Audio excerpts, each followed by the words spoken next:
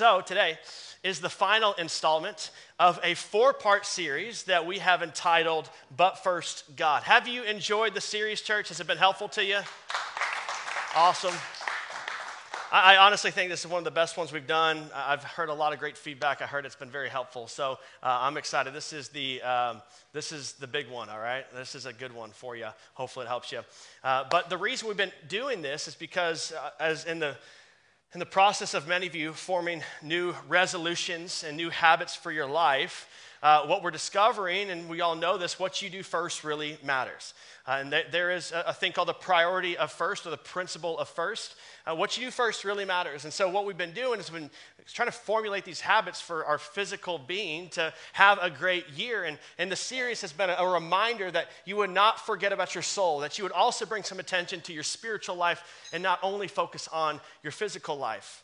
But I know that we're trying to have a great year. You are not putting yourself through the pain and the suffering of some regimented eating habits and disciplines, or whatever, working out, whatever the case is for you. You're not doing that just to do it. You're doing it because you want to have a great year. And we've said this throughout the series, but this can be the best year of your life. And I just believe it can be if it's the best year of your life spiritually. So we need to put some habits in place that help our soul and help our spiritual life progress. And in doing so, we will ensure that we will have the best year of our lives. I'm excited about that. I'm excited for you, and I hope this series has helped you. So today, I want to jump in today's message, but I want to look at a verse we looked at last week. It's John 8:31 through 32. It says this: Jesus said, and if Jesus said it, you know it's important. If you hold on to my teachings, you are really my disciples. We must hold on to the teachings of Jesus. We must hold on. It's one thing to hear the teachings of Jesus, and it's another thing to actually grasp a hold of and hold on to the teachings of Jesus. This was an important, I believe, important series within the life of our church. But after today, this series is gone. It's no more.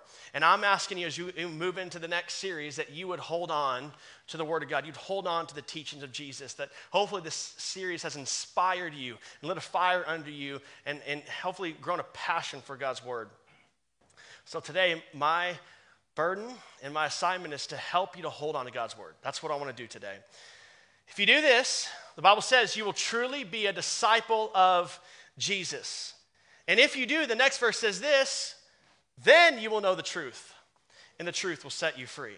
Now that word know right there, know the truth, it's not a mental know, it's the Greek word gnosko. It means to know, which means a heart knowledge, not a head knowledge. So we have to know God and know His Word, not mentally, but in our heart. It's this faith concept that we believe in it.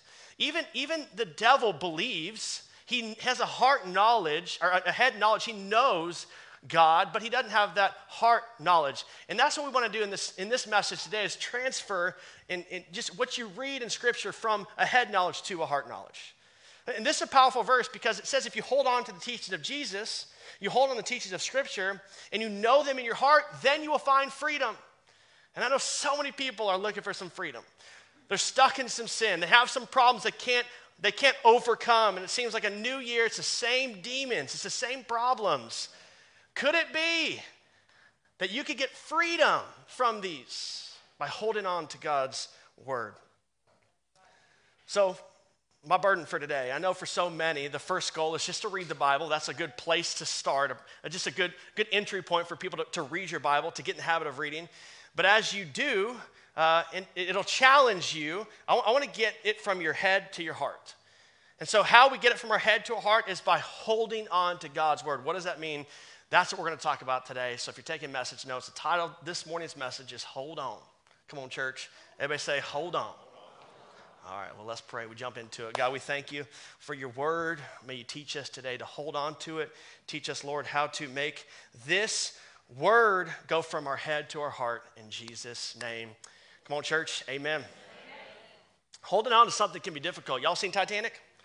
You know what I'm saying, okay? Holding on to something can be very, very difficult. Let's talk about your resolutions for a second. We are almost a month in, and how are your resolutions doing? How many of you guys are holding on to your resolutions that you made on January 1st? How many of you have Titanicked it? You just let it go. You've Elsa. It's Elsa up in here. It's frozen. You let it go. Let it go. Yeah.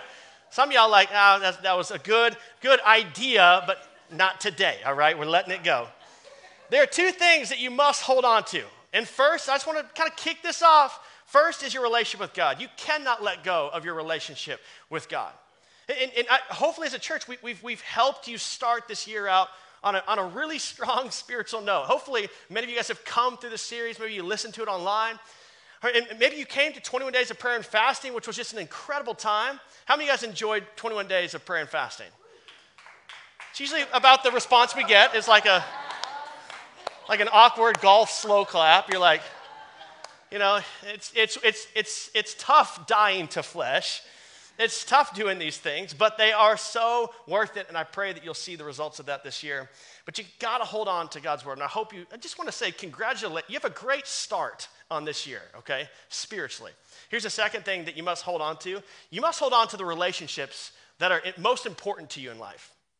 Side note, next week, we'll kick off a brand new series on relationships called Relationship Goals. I'm excited about this series. It's our first ever relationship series. Whether you're single, whether you're dating, whether you're engaged, married, single, ready to mingle, whatever your thing is, right? Hopefully this series will help you, and maybe you'll find a relationship by coming. Who knows? Who knows what God will do?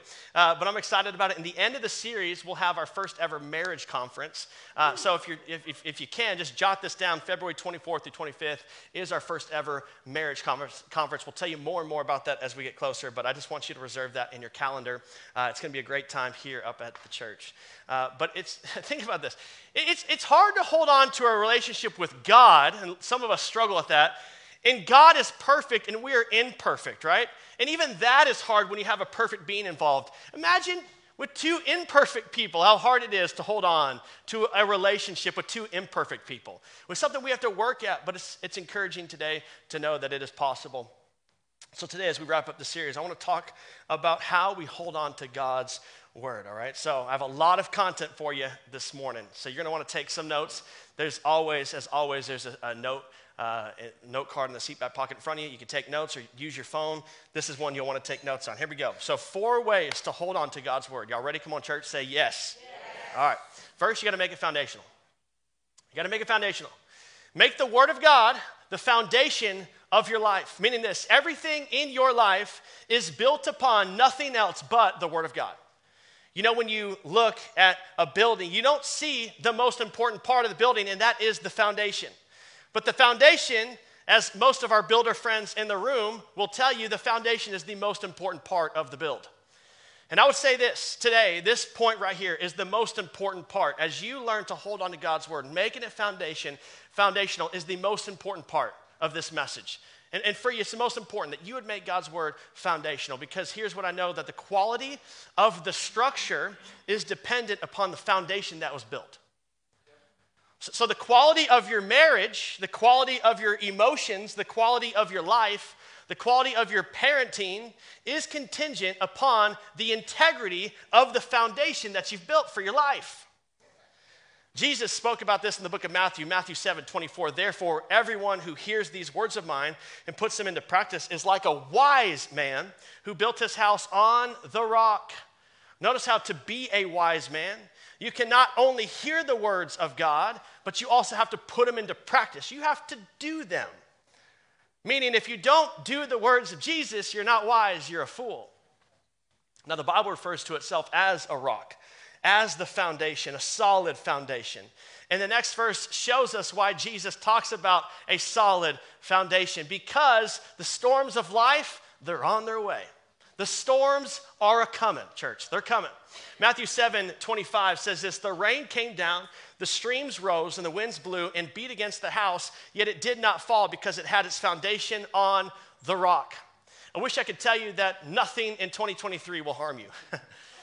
You're gonna be great. It's gonna be an easy breezy year, right? But how many of y'all know every year brings its own set of challenges? And I know based upon this passage right here that storms are coming. Just know that storms are on their way. And I want you to be prepared for the storms when they come, not be taken by surprise, but instead be prepared to know exactly where to turn when the storms do come, because they're coming. The problem is many people, they don't build their life on the Word of God. You get to pick what you build your life on. You get to pick what your foundation is. And so many people choose to build their lives on something other than the Word of God. People fall into this trap all the time. Let me give you some examples of what people build their life on. Here's some foundations that people build their life on. Here's the first one, pop culture. We see this in our culture, that many people build their life on culture and pop culture. Have you noticed how culture is really good at telling us, especially our younger generation, telling them how to live and how to act? It's not the teachings of the Bible. It's not their parents. Culture gets to have that place in their life. Pop culture, through music, social media, TV, and movies, they encourage a lifestyle. And so many people fall into this trap that they do whatever culture tells them to do. If it's cool, you get it. If it's the newest trendy thing, you say it. If others are doing it, then you go and do it too. However, we know that the trends come and go, and for those of you who have been around a while, sometimes they'll come back around, The trends, they'll always make themselves come back around, but the trends, they'll come and go, but the Word of God never leaves. The Word of God never changes. I think we need to wrestle with a question. I want you to really seriously take this question to heart. This year, 2023, how much of the secular will I allow into my life? Just want to pause here. I think if you can figure out that question, this will be a great year for you. For your family, for your kids. How much of the secular are you going to allow into your life this year? Because TV, music, social media, movies, fashion, what we spend our time doing, it gets into us. And how much are you going to allow into you of the secular? The more movies, the more music, the more TV you watch, that gets in you.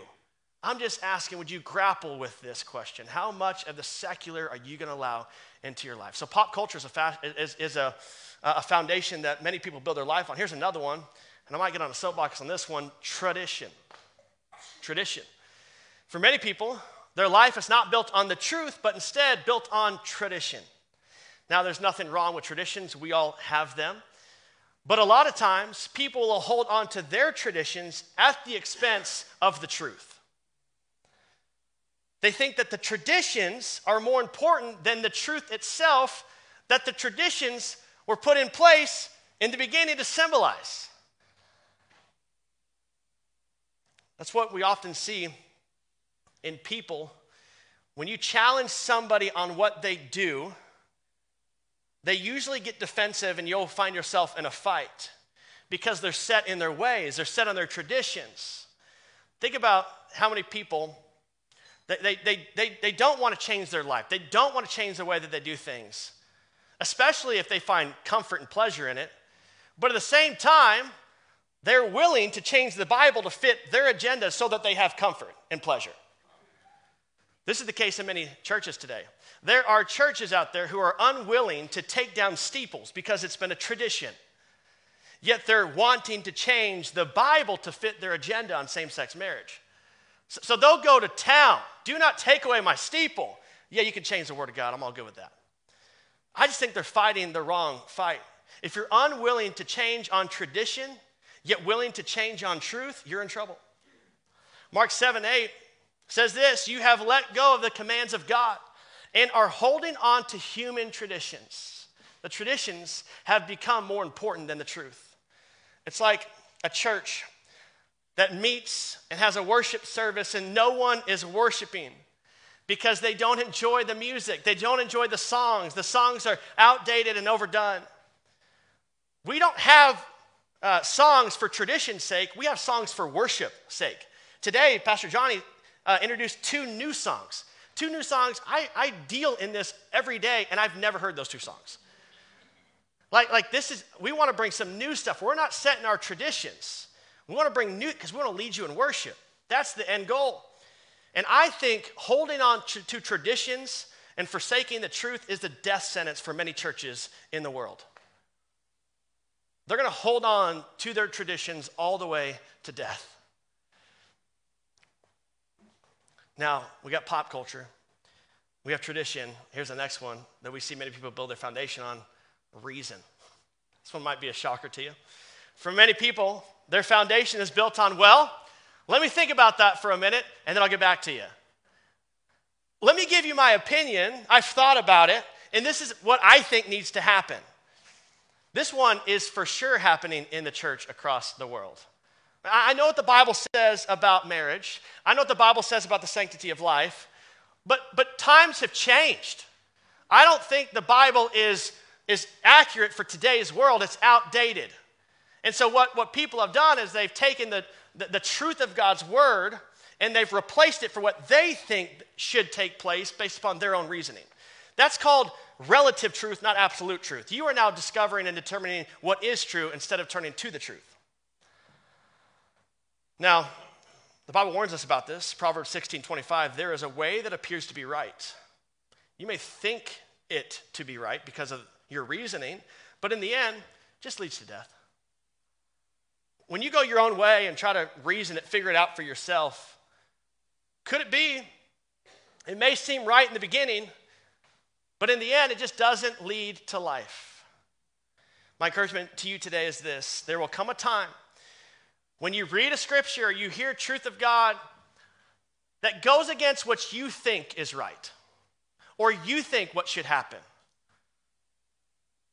My encouragement to you is don't allow your reasoning to lead you. Don't let that be your foundation. Allow God's truth to be your foundation. Pop culture, tradition, reasoning, and here's the next one, feelings. Feelings. For all the feelers in the room. For others, their foundation is built on their feelings. This one is the most ridiculous one to build your life on, yet it is the most common. If it feels good, come on, you know it, do it. If it feels good, it must be right. Here's the problem. Your feelings will lie to you. Feelings are wonderful, but they can't be trusted as the guide to your life. We've said this before, but feelings make great followers, but terrible leaders. When you find yourself wanting to follow your feelings opposed to God's word, you will always find yourself in chaos. In fact, the Israelites did this. They were left to their own devices. They started to follow their own feelings, and here's what the Bible says, Judges 21:25. At that time, there was no king in Israel.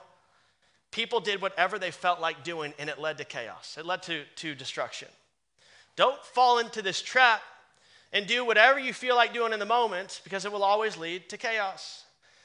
So I'm going to ask you two questions that you can just ponder there. This is definitely a message you can respond and just be thinking and hopefully applicable to your life. But I just want you to think about two questions to see if God's word really is the foundation of your life. Okay, just process this. Ponder it for a second. First thing is this. What do you do when you don't understand? When you come across a scripture that you just don't understand or you hear a biblical truth that just doesn't make sense to you, what do?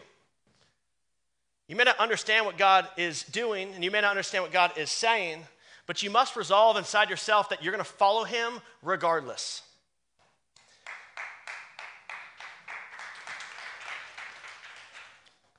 We sacrifice that.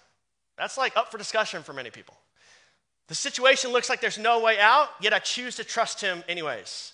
I don't know why I'm at this place in my life, but I'm choosing to trust God anyways. Isaiah 55, 8-9, this is one of my top 3 favorite verses of the entire scripture. For my thoughts, God says this, are not your thoughts, neither are my ways your ways, declares the Lord. As the heavens are higher than the earth, so are my ways higher than your ways, and my thoughts than your thoughts. That pretty much covers it all right there. Of course you don't understand it because you're not God. Of course you don't understand it because you're not the one orchestrating this whole thing out and holding the world together. Think about it. Just think about it. If you knew all things, wouldn't that make you God? So shouldn't there be some unknowns out there? Well, because that's not the case, I don't think anyone in here is God except the one true God who is among us. There are going to be some things that we just don't get from time to time because God is a lot bigger than us and his understanding is a lot bigger than our understanding. I had a thought when I was preparing this message. So many people are comfortable with a God the size of themselves and their own understanding. That's what people want. A God that they can put into place, a God that checks their boxes, a God that meets their own understanding, not me. I want a God who knows more than I do, who understands far more than I understand, and I'm okay with being a little confused from time to time. I'm good with that because it shows that I believe in a bigger God than myself. So here's the other question, just for you to ponder today. Is the Word of God really your foundation? What do you do when you don't like it? This one's hard to swallow. What do you do when you read a scripture that you just disagree with? And just to be the blunt truth teller for you today, you don't have to like it, but you got to obey it if you want to be a follower of Jesus. When I read something in the Bible that I don't agree with or I know I'm not doing well in, I'm not asking the Bible to change to fit my stage of life and my reasoning. It's my job to change to fit the teachings of the Bible. And so many people just want the Bible to change their situation and their circumstances and their understanding. The Bible doesn't work that way. It's unchanging. And it won't change for you. But us as followers of Jesus, our instruction is to change to fit the Bible. I need to let you in a little secret. Truth be told, until you obey the Bible, for some of it, you will never understand. Because understanding is on the other side of obedience. When you obey, then you understand. As a pastor, this is tragic for me. To see someone reject the teachings of Scripture when they never tried it. I don't like it. I don't agree with it. Well, have you ever tried it? No. Well, how can you ever know? How can you ever know that this isn't going to be a benefit to you if you've never embraced it? Much of your Bible will not be understood until you obey the teachings of Jesus. Then you will understand. Not the other way around. We need to make the Bible the foundation of our life. We must have this one first. Because without this one, I don't know if you can do the next three, all right? So figure this one out first. Make the Word of God foundational. Here's the second one. Make it first. We're going to make it foundational, and we're going to make it first. Meaning this, make it the first part of your daily life. And as a pastor, I want to challenge you each week to walk and to progress in your faith journey, to take the next step with Christ. But I also need to make it doable and achievable for you. So in this point, I want to show you how you could put God first in your daily life. But let me show you a verse first, then I'll show you how. Matthew 6:33 says this, "But seek first his kingdom and his righteousness, and all these things will be given to you as well." You get to decide what you put first. No one else has that power for your life. You can seek your needs first. You can seek your emails first. You can seek your problems first. You can seek social media first. Or you can seek the kingdom of God first. You get to choose what you seek first. And I love this scripture. Throw that scripture back up there for me one more time, Dave. It's amazing because we have a promise from God that if we do that, then we're guaranteed the rest. But if you pursue the rest instead of the kingdom, you may not get the kingdom. But if you seek the kingdom first, you'll get the rest as well. You can say it this way. When you focus on God, God focuses on you. It's how this progression works. As we put our time, attention, worship towards God, God turns around and says, "You want to play that way? All right, I got your back." So, I said I want to help you do this. For some, I want to give you a challenge. Maybe if you're new to this, struggling to get into this, how do I read my word? How do I have a devotion? I want to help you today. But maybe for some of you, you're way past this, and I'm okay with that as well. But if you're struggling to get into God's word, let me give you just an easy model to follow. This is called the first 15. The first 15. So we're going to start out with 5 minutes in worship. Let's just pause here. 15 minutes in a day. I'm wondering today, can you give God 15 minutes? Okay, that's the starting level, 15 minutes. But we're going to start with 5 minutes of worship. 5 minutes of worship is really one song. I mean, most of the songs that I listen to in worship they're much longer than that. So, I mean, we're talking about half a song maybe. Whatever you can do, just you don't have to worship if you're not comfortable yet. Just listen to the words, read the words. I mean, what we experience today in worship is what I want you to experience in a daily devotional life. There's something about worship, the peace of God comes over us. We experience something powerful, supernatural. That's what I want for you in your devotional life. So worship. Now, some of you have, I don't know if you know where to find worship. Okay, there's a thing called Spotify. For all of you guys, you can have some kids help you with this. iTunes. I honestly find most of my worship music, I just set up my computer when I'm working and I set it up on YouTube and it just plays the worship music. Whatever helps you. But just get in the habit of worshiping. Maybe it's in the car. Maybe you want to turn on the radio station that's in Austin that plays Christian music, or whatever your thing is. Just surround yourself with worship. Why? Because Psalm 34:1 says, I will exalt the Lord at all times. His praise will always be on my lips. So we're going to start out with worship. Then we're going to move to the next 5, which is the Word. The Word. We've been selling the one-year Bible. We still have those available. Many Bibles you can choose from. Read it. There's so many different, you can find the YouVersion Bible app. There's so many tools out there to help you get the Word of God. But I'm just encouraging you to find something. And maybe like in 5 minutes, you could read a chapter. Let's say you don't have 5 minutes. Let's say you have 3 minutes. I'm helping you here, okay? Read a couple of the headings, okay? You don't have 3 minutes. You could read one verse, church. Like, I think at least reading one verse is better than not reading anything at all right? Let's let that be your starting place. That's fine. But 5 minutes in reading the Word, I was... for a season, commuting an hour and a half each way when I was working in Dallas before we moved. And I just resolved to myself, I'm going to listen to the entire Bible. So I got the Bible on digital, and I just, in about 6 months, I listened to the entire Bible. It was just something I wanted to do. I had the time. Whatever it is, maybe you're driving in the car, you get a long commute, put the Bible app on and see what can help you. But you got to get the Word in you, because Psalm 119, 105 says, your Word is a lamp for my feet, a light on my path. Then 5 minutes in prayer. We've been saying this in this series, but in his Word, he speaks to you, but in prayer, you speak to him. So my question is, when was the last time God heard from you? Not this Hail Mary prayer like, dear God, please make this happen. Or God, if you do this, I'll forever, whatever. It's like we make these Hail Mary prayers. I'm not talking about that. When was the last time you had a conversation with God? Like you were talking to a friend.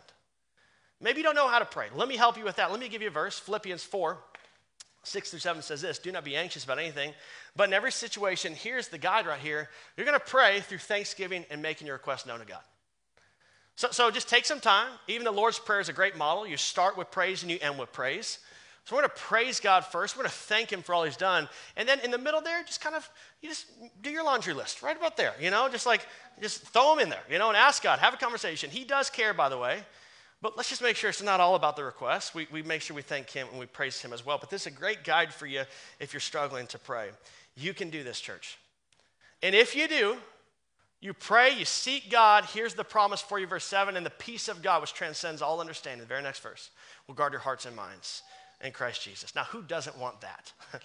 I just pictured Jesus like armored up with a sword or like a spear. I don't know, something epic, an AR, he's just there. He's got it all, actually, and a bazooka. I don't know. He's got it all. And he's just like guarding you. He's going to guard your hearts and your minds. And all you got to do is pray, seek him, put him first in your life. If you need a place to start, verse 15 is a great place to start. Okay, so we're going to make it foundational. We're going to make it first. Here's the third thing as we continue on. We're going to make it grow deeper in us. Make God's word, we want to hold on to it, get deeper and deeper within us.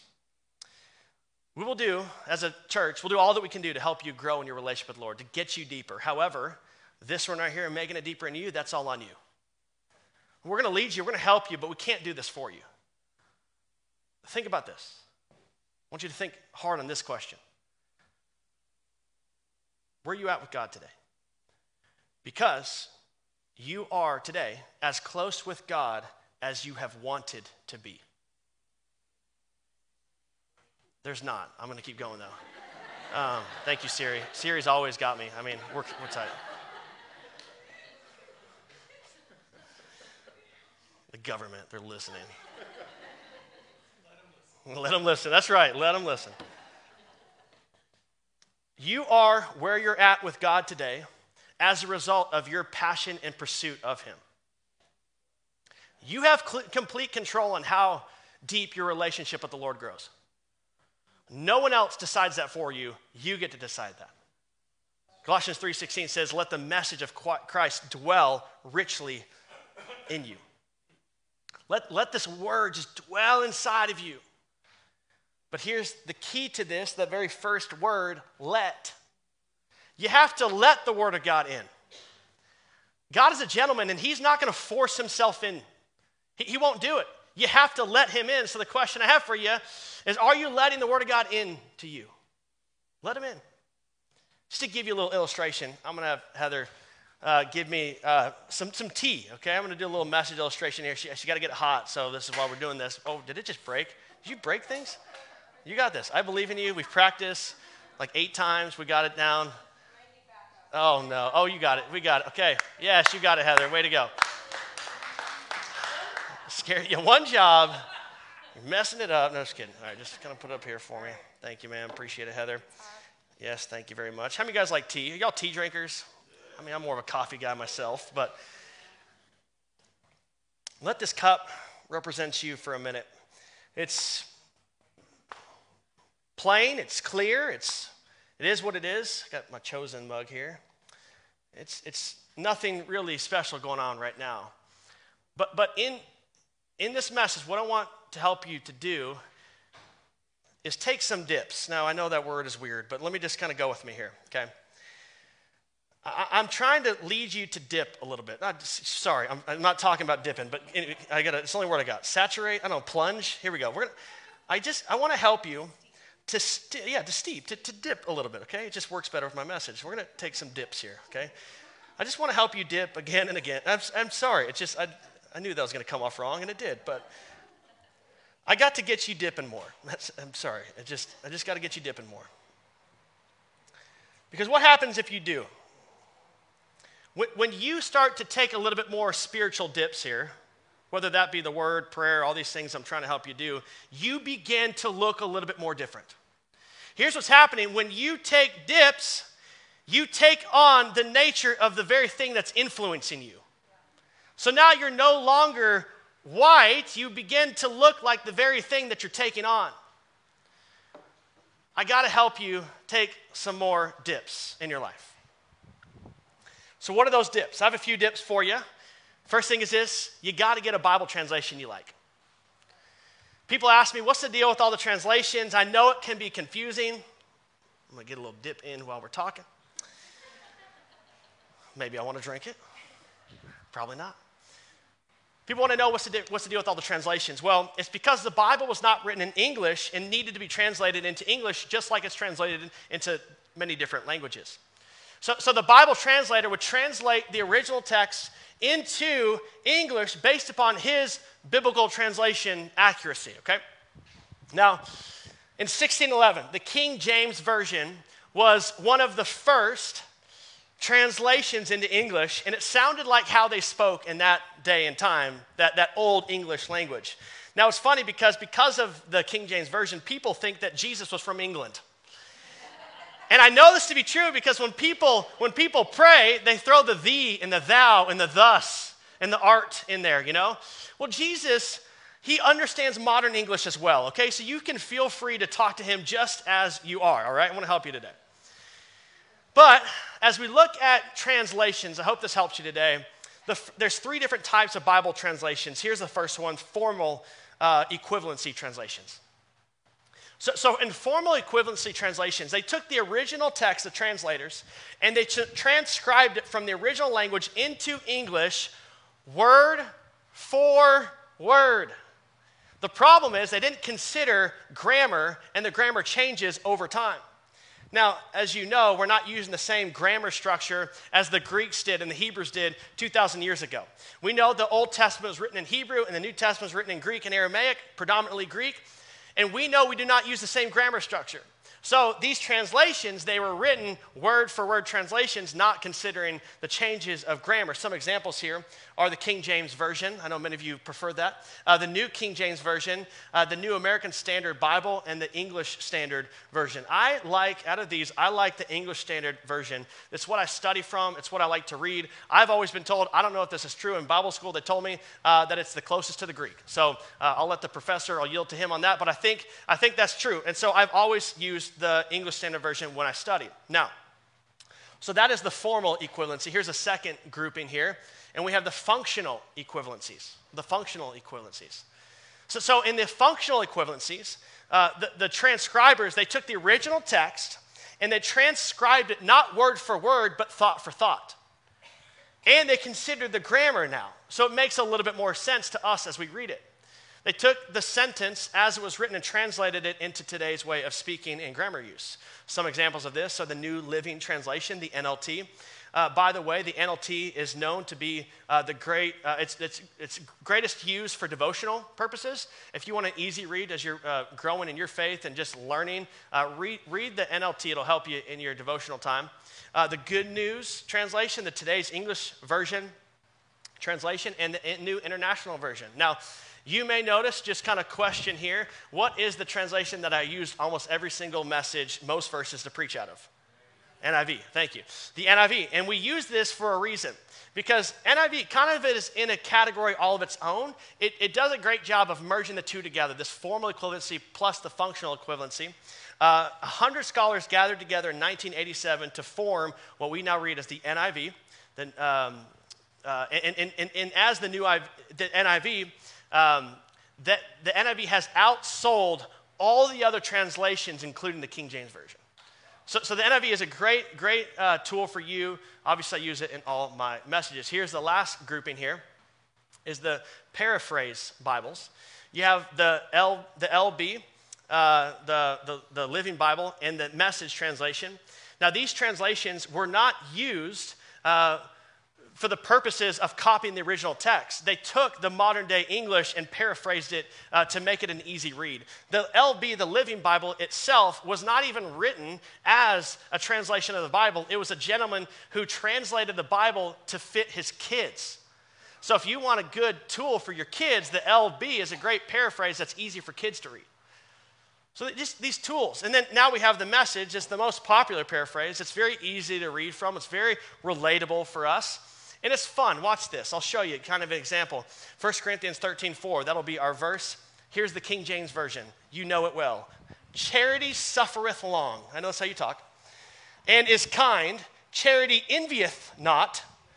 Charity vaunteth not itself. It is not puffed up. All right? There we go.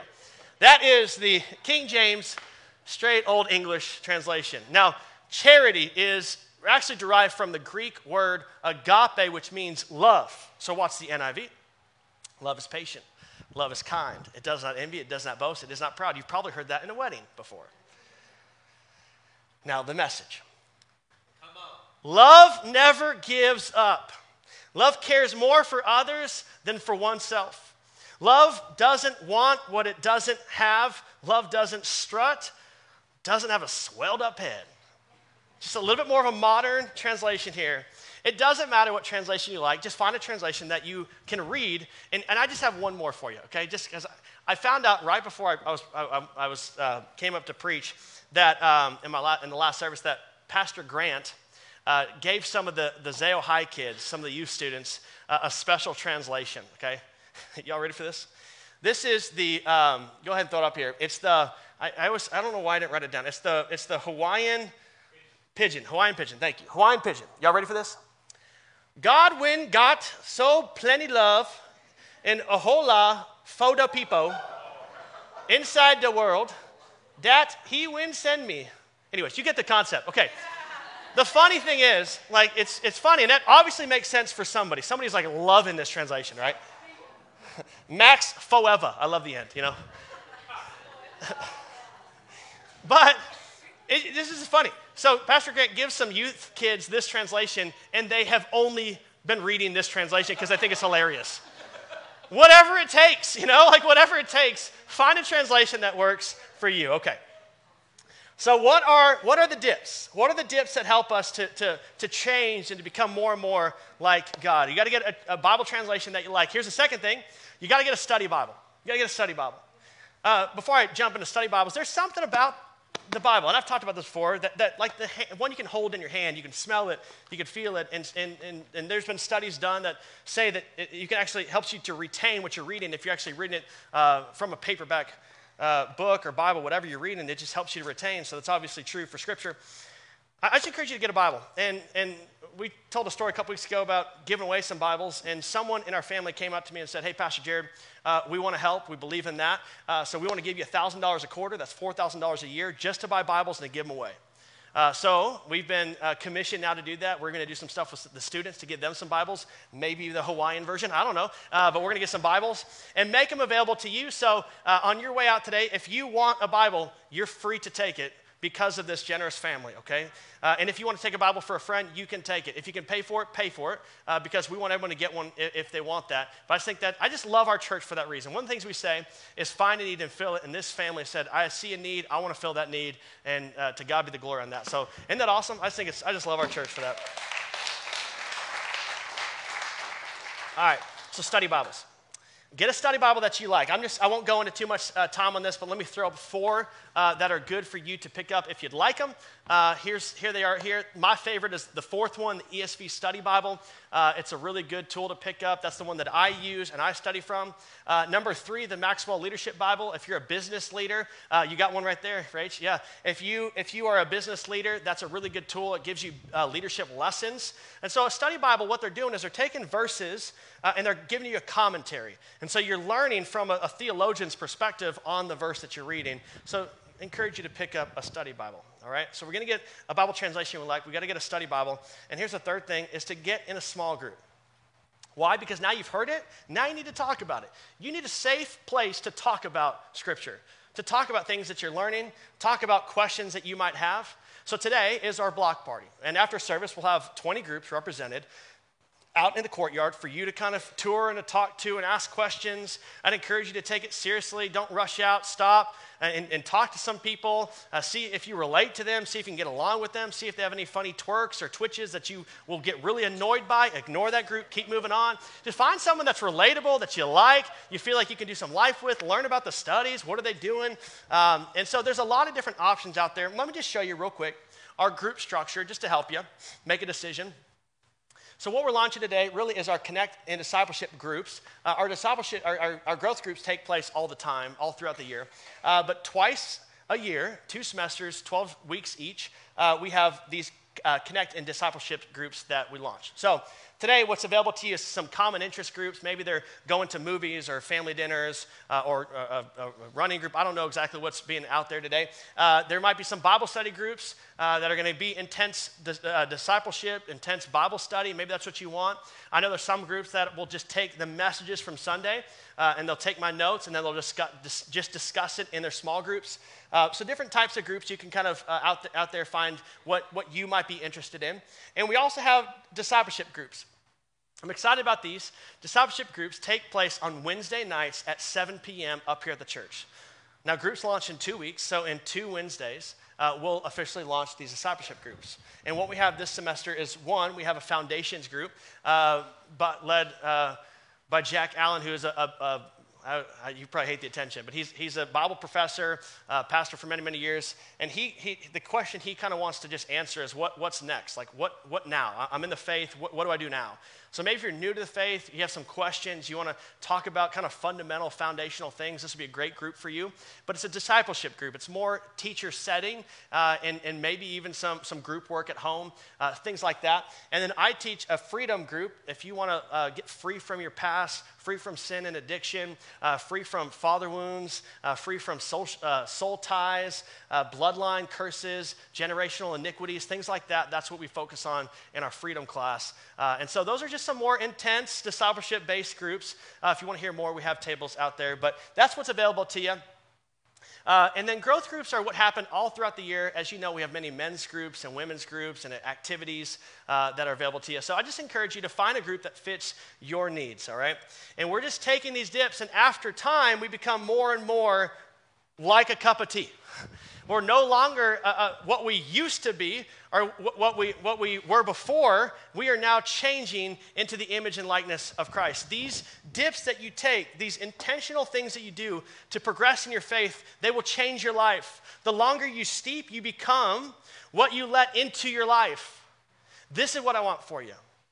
You're not supposed to just read the Bible. You got to let the Bible come in and change you from the inside out.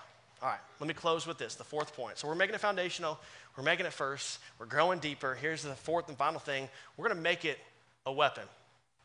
I'm going to make it a weapon. I said it this way because the Bible says it this way. Too often, we make the things of God in our quiet times these passive and non-confrontational times, and the Bible doesn't see it that way. The Bible says we're at war. Have you noticed the war that we're engaged in inside our culture? This is not a time for passivity. It's a time to fight. Ephesians 6:13 says, therefore, put on the full armor of God so that when the day, let's say that again, so that when the day of evil comes, you may be able to stand your ground, and after you've done all that you can do, you've done everything, you stand. It's not an if, it's a when. Evil is on the way. There is an attack coming your way. But God gave us a weapon. Just for fun, because we just talked about the Message translation, look what the Message says about that same verse. Be prepared. I'm just concerned that some of us are not prepared for the fight. Be prepared. You're up against far more than you can handle on your own. Take all the help you can get, every weapon God has issued, so that when it's all over, but the shouting, you'll still be on your feet. So what do? Ephesians 6:17, you take the sword of the Spirit, which is the Word of God. This is the armor of God. And out of the entire armor of God, God only gave us one offensive weapon, and that is the sword of the Spirit, the Word of God. So what does that mean? We use the Word of God. We use the Bible as a weapon to fight against the enemy. Jesus did it. When Jesus was tempted by the devil, he was being attacked by the devil, and Jesus, of all people, could have done a lot worse to the devil. But instead of fighting physically or casting him out of where he was, he fought back with Scripture. He says, the tempter came to him and said, if you are the Son of God, tell these stones to become bread. Satan was trying to put Jesus in his place, and Jesus, instead of fighting him physically, he said, it is written. It is written. He did it 3 other times. It is written. It is written. It is written. Jesus fought with the sword of the Spirit. You need to know the Word of God. You don't have to know the entire thing and memorize the entire thing, but you need to have a few that you go to. That when you're up against a situation, when you know the enemy is coming after you, you have some verses you just pull out and throw at them. You fight back. Maybe it's a verse for your kids. The enemy's coming after your kids. Find a verse to fight back against the enemy for your kids. Maybe it's for your marriage. Find a verse that you can battle for your marriage. Now, I came across a thought that I've never thought before, and it's this. I find it interesting that the Bible says that the enemy fights by throwing fiery darts at us.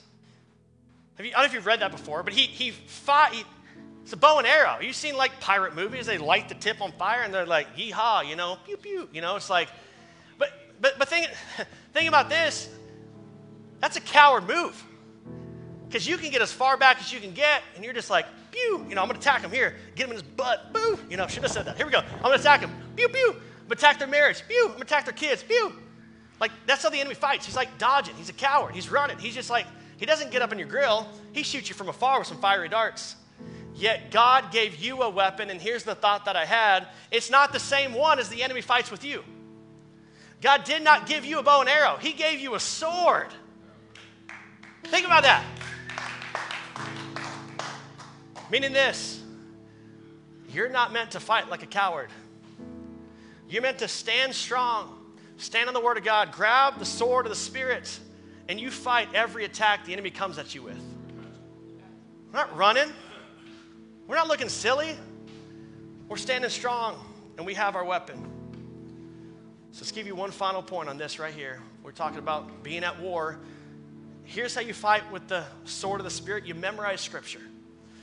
Whatever you're going through, find a verse for that situation. Memorize it. Allow it to help you through the situation. That way, when the enemy comes to attack you once again, you take your memorized Scripture and you fight back against him. I want to close with a verse. I'm going to read it to you, and I'm going to pray it over you. How do we hold on to the Word of God? Psalm 119, 9 through 11. Here's the verse. How can a young person stay on the path of purity. I think what it's like, how can we make it through life? Like there's so much against us. There's so many challenges. There's so many problems. How can we make it? Here's how you make it: by living according to your word, God's word. I seek you with my whole heart. Do not let me stray from your commands. How do we make it in life? We live by according to the word of God. That's how we make it.